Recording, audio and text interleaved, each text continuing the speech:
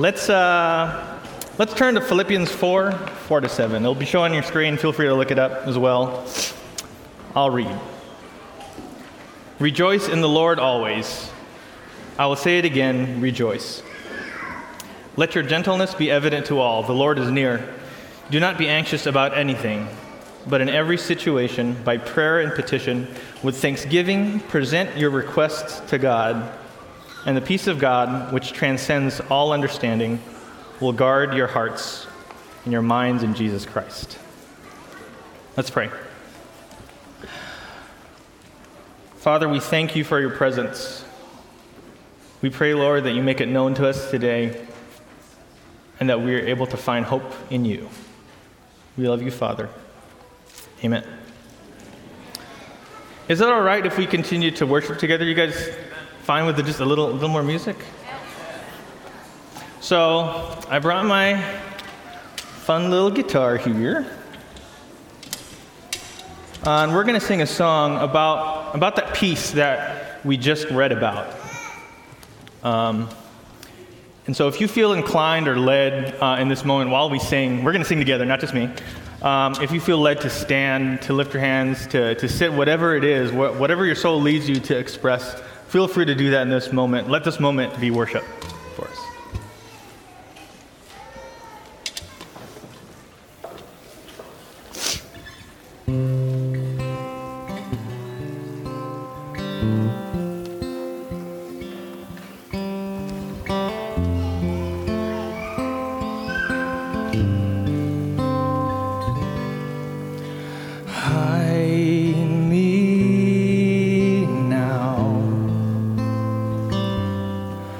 Under your wings,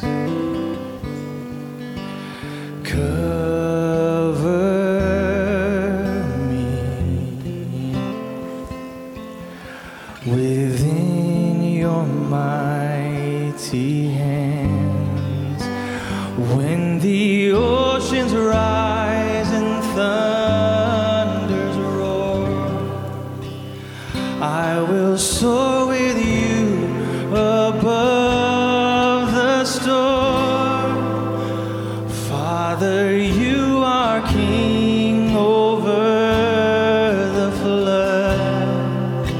So I will be still and know you are God.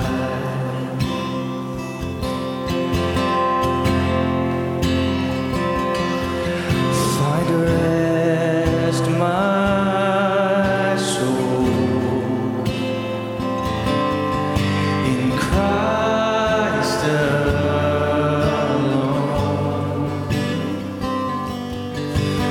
Know His power in quietness and trust.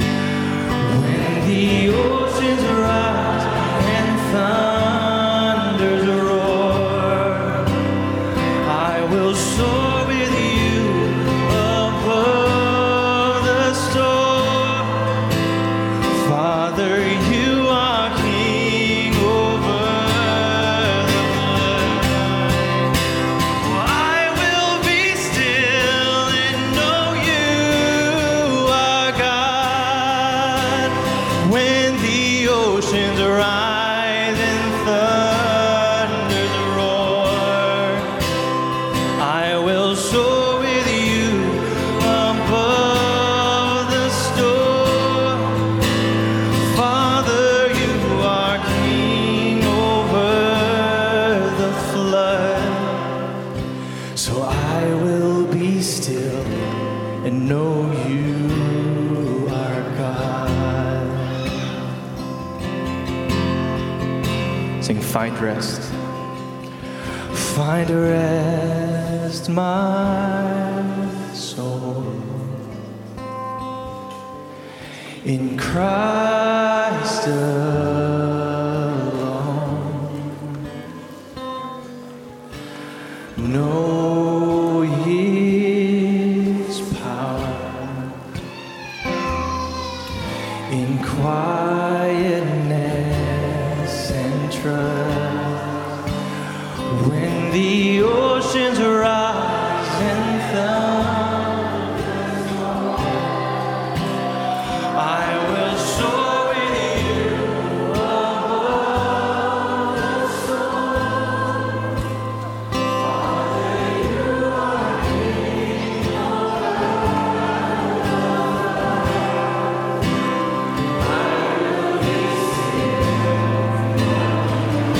one last time, just the voices.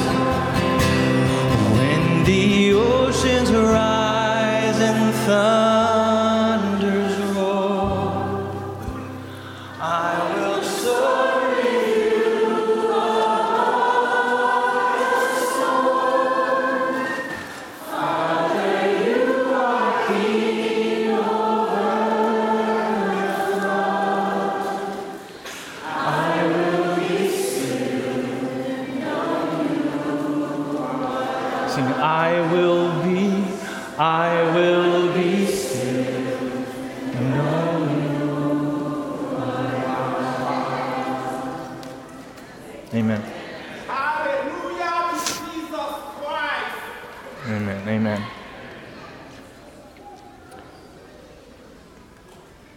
There are a few times in my life where I needed to repeat those words until I believed them. One of those times I actually remember quite vividly. I was at my old church in Bolingbrook, Illinois. This was just about, I want to say, 4 years ago. I just returned from a full day of interviews here at Forest Lake, and I was faced with one of the biggest decisions in my life. Do I stay in Illinois, where I'd grown up my entire life? Most of my family lived there. Some of my closest friends live there, still live there. My girlfriend at the time, who is now my wife, you'll see pictures of them in a second here. Oh, there they are. She lived up there, and she didn't know this, but in that moment, I had already planned to propose to her just about like a month after that, I think. So the decision was, do I stay here where it's comfortable, where like things just make sense to me, or do I say goodbye? Do I say goodbye and accept this amazing call to the Forest Lake Church here in Apopka, Florida? I remember pacing up and down the aisles of the church. I think I was there. I think it was a late Friday night. I may have had some extra setup to do, maybe setting up cables, or I don't remember what it was. But there was a lot of pacing that went on. Pacing up and down the aisles, pacing across the stage and back, asking God, what is the right decision here? What do I need to do? What makes the most sense for me? And this went on for a while. The intensity grew and grew. It's kind of strange because this is all happening while I was by myself. But I actually, for the first time in my life, experienced wrestling with God. It was weird. I'd never done that before. And it got so intense that I actually fell asleep in the church on the first row, I think for a couple of hours. I wake up and I check my phone and it's like 2 or 3 in the morning. And I'm like, oh man, I should probably go home, maybe take another nap, take a shower and get ready for services that are going to happen in the next couple hours.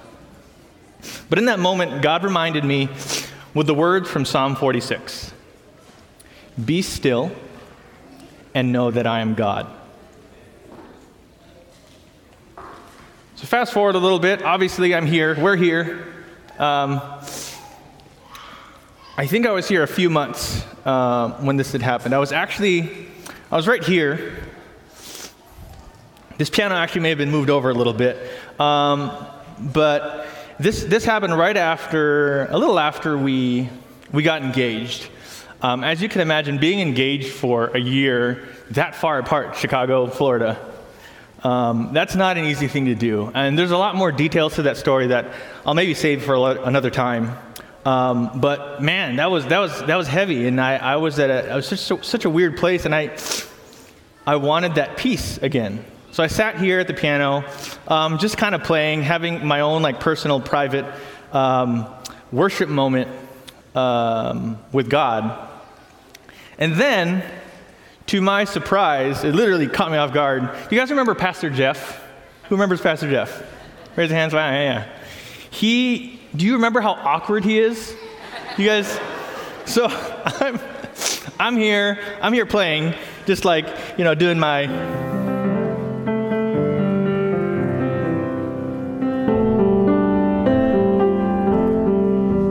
And then here comes Jeff, he walks right in.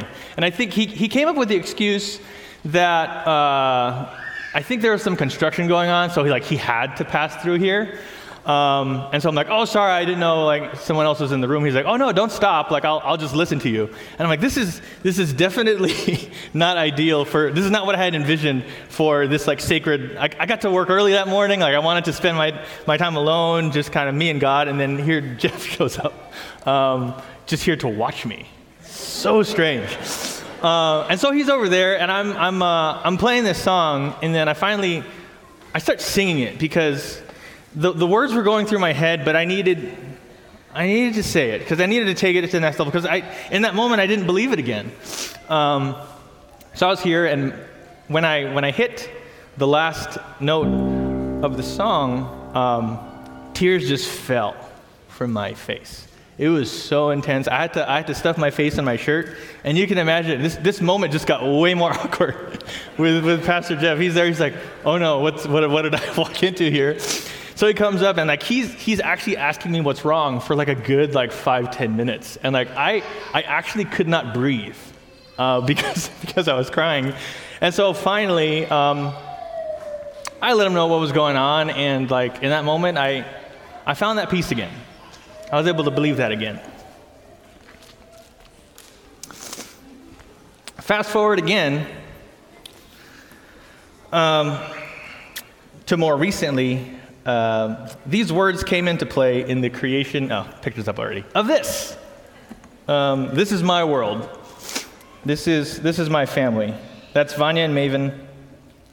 But many of you probably already knew that because you prayed for us.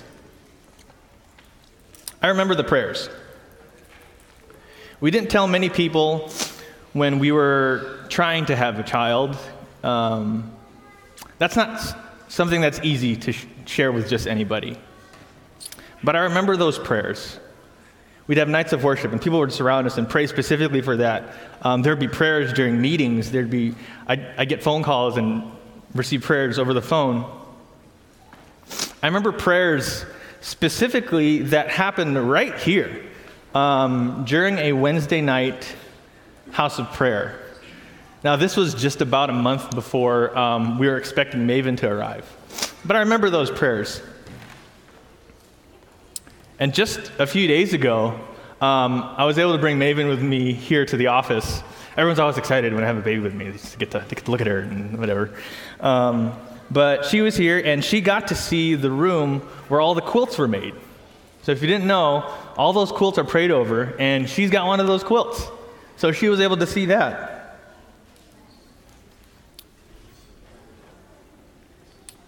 And just last year, this picture, let's go back to the previous one. This picture, specifically last year, was shown on these screens. And you all prayed for us. And just about 9 hours later, this next picture was taken. So fun little fact about this, I'll spare you all the fun details. I get a little riled up when I tell you the story because it was very exciting for me. Too exciting. Too exciting. Vanya had to have an emergency C-section. There was a prolapse cord, and long story short, I actually missed the delivery moment. So sad. I was so upset, so disappointed. But when I walked into that operating room, man, I could not change that moment for the world. God had a plan. We just needed to be still. I'm learning so much being Maven's dad. And I think that's appropriate. In Matthew 18, verse 2 and 3, it won't be on the screen, but you can just listen. He called a little child to him and placed the child among them. And he said, "Truly I tell you, unless you change and become like little children, you will never enter the kingdom of heaven." So I think it's fair that I maybe learn something from Maven from time to time. Here is a picture of Maven from a few days ago. So you can see here, that is a huge playpen. Like, that's probably like king-size mattress space for her to do whatever she wants. And as you can see, there are a lot of toys there for her to play with. Many of them were gifts, some of them hand-me-downs, but a lot of them also, like, Vanya just ends up buying. I asked her, like, why do you keep buying her toys? She's not even asking for them, but, here we are, all these toys. But it's great. It's a safe space for her. There's like a little padded mat under her, so if she falls, she'll be fine. In fact, if I need to like go clean something in the house or do something with my hands, and she needs to have her bottle, I can grab the bottle for me, like give it to her, and like she'll feed herself just like this. And she'll sit there and she'll be content, just fine. You could say that I've given her everything, literally everything she needs in that king-size playpen. Things to play with, things to be distracted with, food. But sometimes that is not enough. Sometimes she ends up looking at me like this, crying out to her daddy, just wanting to be carried. Sometimes I even try to explain to her that she has everything that she needs, like she can understand me. I'd say things like, "Maven, you have your bottle, you have all these toys, I just changed your diaper, you pooed and peed already, like there should be nothing else that you need, like why are you crying?" None of this obviously works. Nothing will give her peace until she is in the arms of her Father. A peace that she does not need to understand. A peace only her Father can give her. And sure enough, when I pick her up, she stops crying, just like that. Children are capable of a trust that does not require an explanation. I don't have to explain to Maven how I'm going to take care of everything that she needs. When she is in the arms of her daddy, she knows that everything is going to be okay. Is it possible for us to view our Heavenly Father that way? Is it possible for us to trust our Heavenly Father that way, in the same way a baby trusts their parent? Do we believe that He can give us a peace we cannot understand? I grew up around a lot of family. I had the privilege of growing up with all 17 of my first cousins.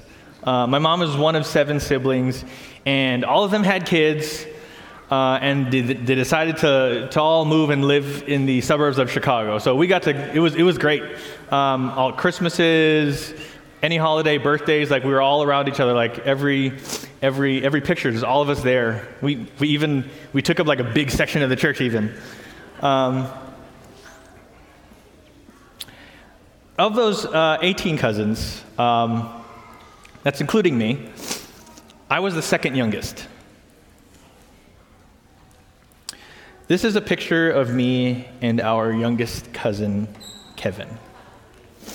We are about a year apart in age. Here is a picture of us a little later in life. You can go to the next slide. At my college graduation at Andrews University. You can see here, he's holding up a sign with my name on it so that people can find us, so they can take pictures and whatever.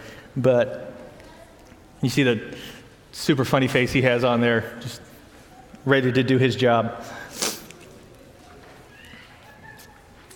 We were close. We were very close. This next one is pretty funny. Who here has Facebook still? I do too. It's fine. Facebook does this thing where they like auto-detect your face and then they try to auto-identify it. And if you look closely, you can see a list of names, none of which are Kevin, but they're actually, you can see my name there right at the top, and then some of the other names are some of my closest friends. It's funny that Facebook actually thinks we look pretty similar. That's how close we were. But I love this last picture.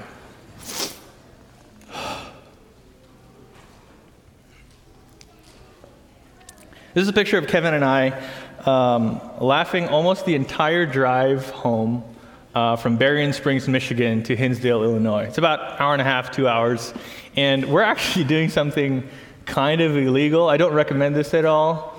If you look closely, again, you see in the middle there an iPod Classic. Do you guys remember what an iPod is? No? Maybe? Some people? Well, the iPod Classic came right after the iPod Video, and so before the days of like grabbing your cell phone, here's mine, grabbing your cell phone, just opening YouTube or Netflix or something, and then keeping your kids occupied in the car, you actually had to somehow figure out how to download videos and throw it on this device. And so this is actually kind of shameful, but the entire trip back, we watched just like so many episodes of Family Guy. Horrible show. Shouldn't watch it. But we were laughing our brains out the whole way back. Like you can see, I actually don't think I have my hands on the steering wheel. I might be just trying to wipe the tears away from my eye because of all the laughing that we were doing.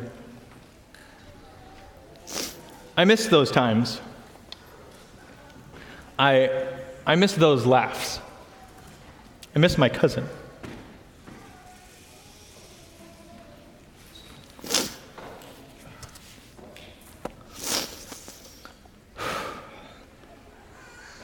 As a big family there in the Chicago suburbs, we experienced quite a few funerals together, and all of them were difficult, as one would expect.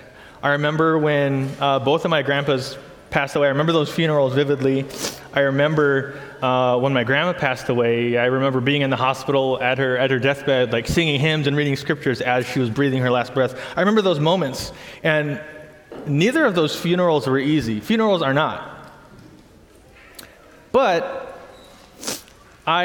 because I grew up in the church and had been to even more funerals than that, I grew accustomed to a lot of the same scriptures and songs that were shared at every funeral.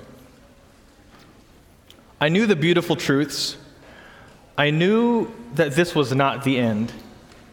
I knew that one day there would be no more death, no more sorrow, and no more pain. But I was not ready for this. It was March 14, 2013.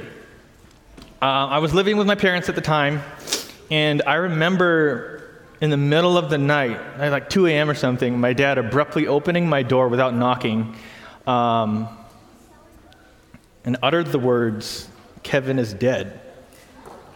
It did not make sense to me. I didn't understand. So we got in the car and drove to Kevin's parents' house to begin grieving with them, because that's what you do in those moments. And it was there that I found out that Kevin had taken his own life.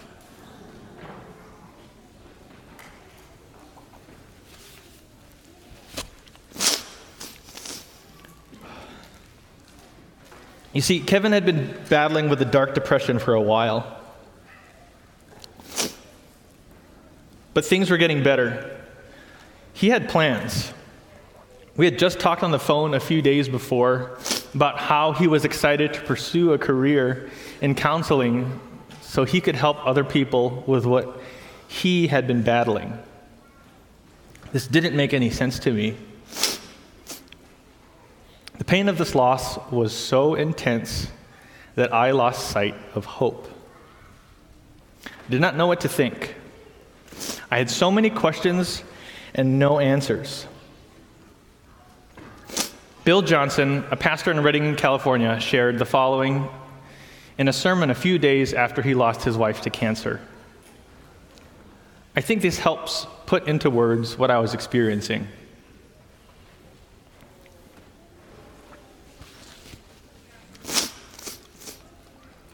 But what about loss?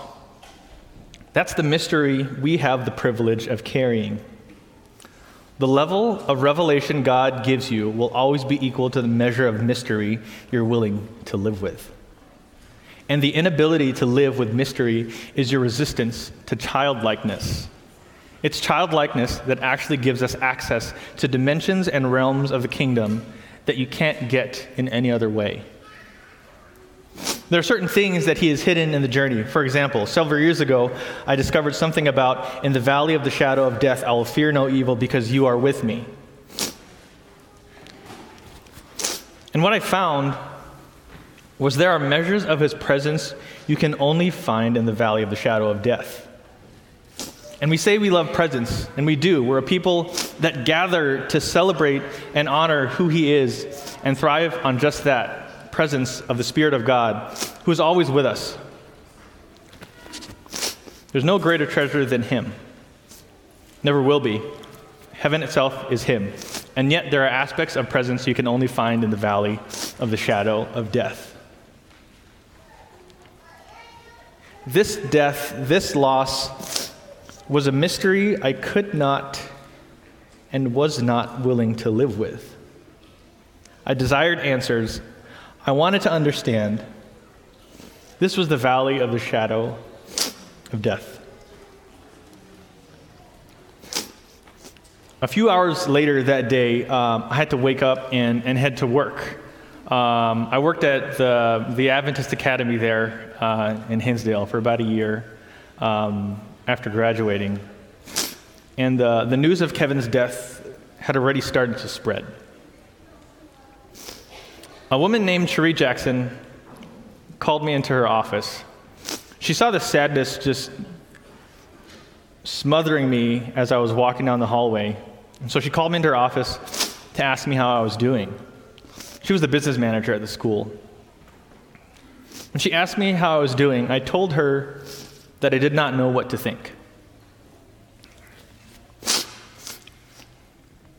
I told her that my mind was racing on the implications and thoughts around suicide. I did not expect the response she gave me. She said this, "Justin, I'm actually fairly new to Adventism, and there is a lot I have yet to learn. But I believe that what Jesus did on the cross is more powerful than any depression or suicide or anything."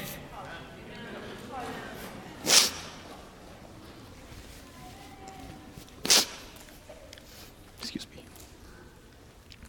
She prayed for me. And then I walked out of her office without saying anything.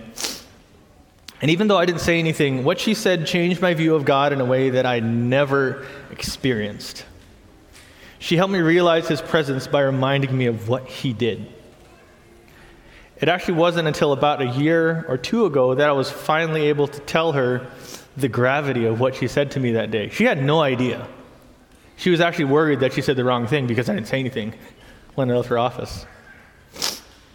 But this forever brought on more powerful meaning to songs and words about what Christ did. I can barely hold myself together when singing about Christ's sacrifice and victory. We're going to sing about this in just a minute, or you guys might. I might not be able to. But if you don't mind, I'd like to read just the following passages as an act of worship. You don't have to look it up on your phone. I'll read it for you. Actually, feel free to close your eyes in this moment. Read from Matthew 26. Then Jesus went with his disciples to a place called Gethsemane. And he said to them, "Sit here while I go over there and pray." He took Peter and the two sons of Zebedee along with him, and he began to be sorrowful and troubled. Then he said to them, "My soul is overwhelmed with sorrow to the point of death. Stay here and keep watch with me." Going a little farther, he fell with his face to the ground and prayed, "My Father, if it is possible, may this cup be taken from me. Yet not as I will, but as you will. Go on to the next chapter, Matthew 27. From noon until 3 in the afternoon, darkness came over all the land. About 3 in the afternoon, Jesus cried out in a loud voice, Eli, Eli, lema sabachthani, which means, my God, why have you forsaken me? When some of those standing there heard this, they said, he's calling Elijah. Immediately, one of them ran and got a sponge. He filled it with wine vinegar, put it on a staff, and offered it to Jesus to drink. The rest said, now leave him alone. Let's see if Elijah comes to save him. And when Jesus cried out again in a loud voice, he gave up his spirit.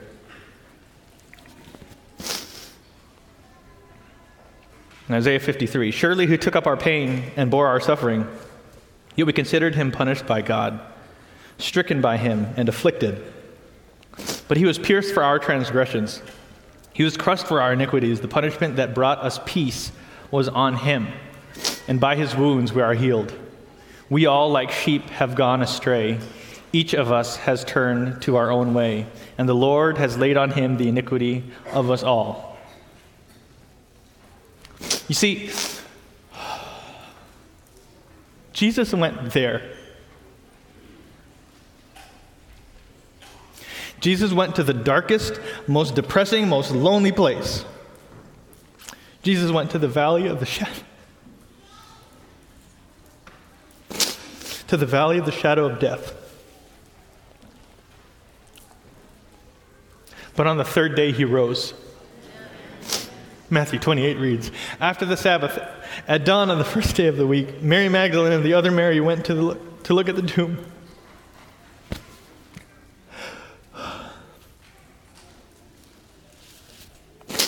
There's a violent earthquake, for the angel of the Lord came down from heaven.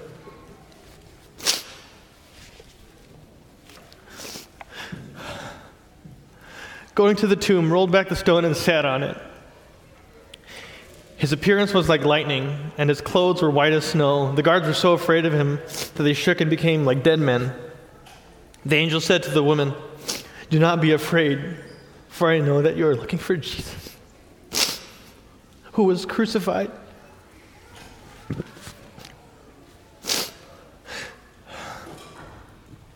But he is not here. He is not here. He is risen.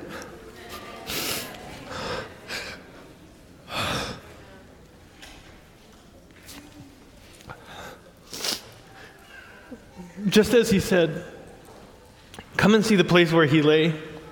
Then go quickly and tell his disciples, he has risen from the dead and is going ahead of you into Galilee. There you will see him. Now I have told you. So the woman hurried away from the tomb, afraid yet filled with joy, and ran to tell the disciples.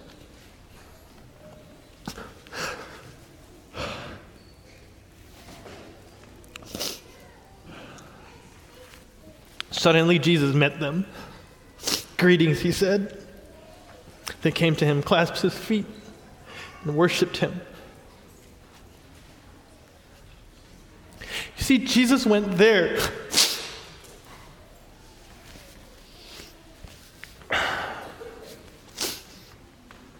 Jesus went to every dark place we have been to or will ever go to. Jesus went to the valley of the shadow of death. But as we read, he rose. And we will too. And he will take us home.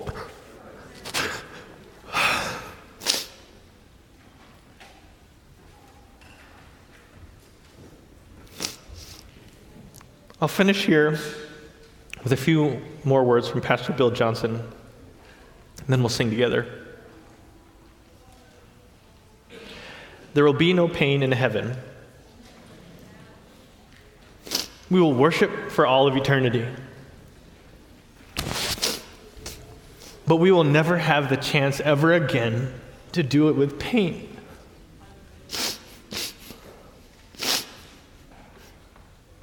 That's only this life. I want to give him the most priceless gift I can give him. And that is joy in loss. That is celebration in pain. That is giving up my right to understand. We read earlier that he gives this peace that passes understanding, which means I have to give up my right to understand to enjoy the peace that he has purposed for me.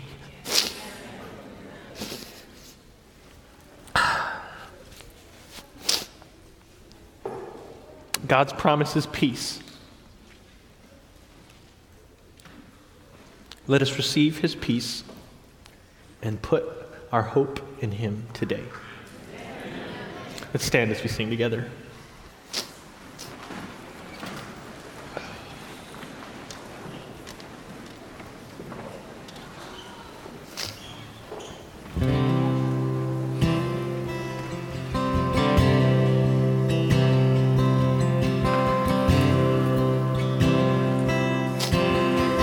Declare this together. How great the chasm that lay between us. How high the mountain I could not climb. In desperation, I turned to heaven and spoke your name into the night. Through the darkness, your loving kindness tore through the shadows of my soul. The work is finished, the end is written. Jesus Christ, my living hope. Who could imagine so great a mercy? What heart could fathom such boundless grace? The God of ages stepped down from glory to wear my sin and bear my shame. The cross has spoken, I am forgiven. The King of Kings called me his own. Beautiful Savior, I'm yours forever. Jesus Christ, my living hope. Hallelujah, hallelujah. Praise the one who set me free. Hallelujah. Death has lost its grip on me. You have broken every chain. There's salvation in your name. Jesus Christ, my living hope. Sing hallelujah, hallelujah. Praise the one who set me free. Hallelujah. Death has lost its grip on me. You have broken every chain. There's salvation in your name. Jesus Christ, my living hope. All we got. Then came the morning that sealed the promise. Your buried body began to breathe, and out the roaring lion declared.